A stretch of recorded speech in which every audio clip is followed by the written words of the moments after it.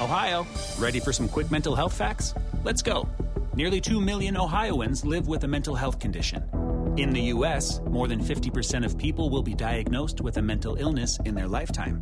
Depression is a leading cause of disability worldwide. So why are some of us still stigmatizing people living with a mental health condition when we know all of this? Let's listen to the facts and beat the stigma. Ohio, challenge what you know about mental health at beatthestigma.org. You're commuting home with Cats at Night. Now, here's John Catsimatidis on 77 WABC. Welcome back to the John Catsimatidis Cats at Night show. On the line with us right now for her first time on Cats at Night, New York City First Deputy Fire Commissioner, Acting Commissioner Laura Kavanaugh. Commissioner Kavanaugh, I hear you're young, and it's really incredible what you have done. And just tell us about what you see as the future for New York City. Hey, for your thanks department. for having me on.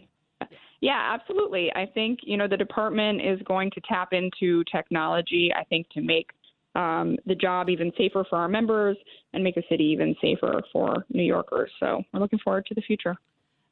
Firefighters, they're heroes. They're heroes. They're running towards the danger while everybody else is running away. The morale continues, Absolutely. I believe, to be high. Tell us about the men and women, the bravest of the men and women. Absolutely. I mean, I think you've seen, obviously, this week, as an incredible example of that, of our members and fire and EMS running right into danger to save people at the risk of their own lives.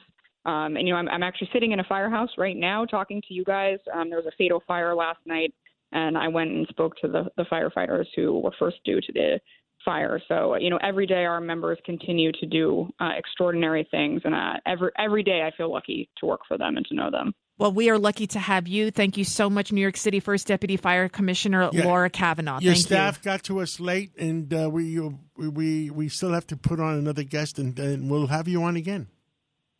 Thank you. I appreciate it. Thanks for having me.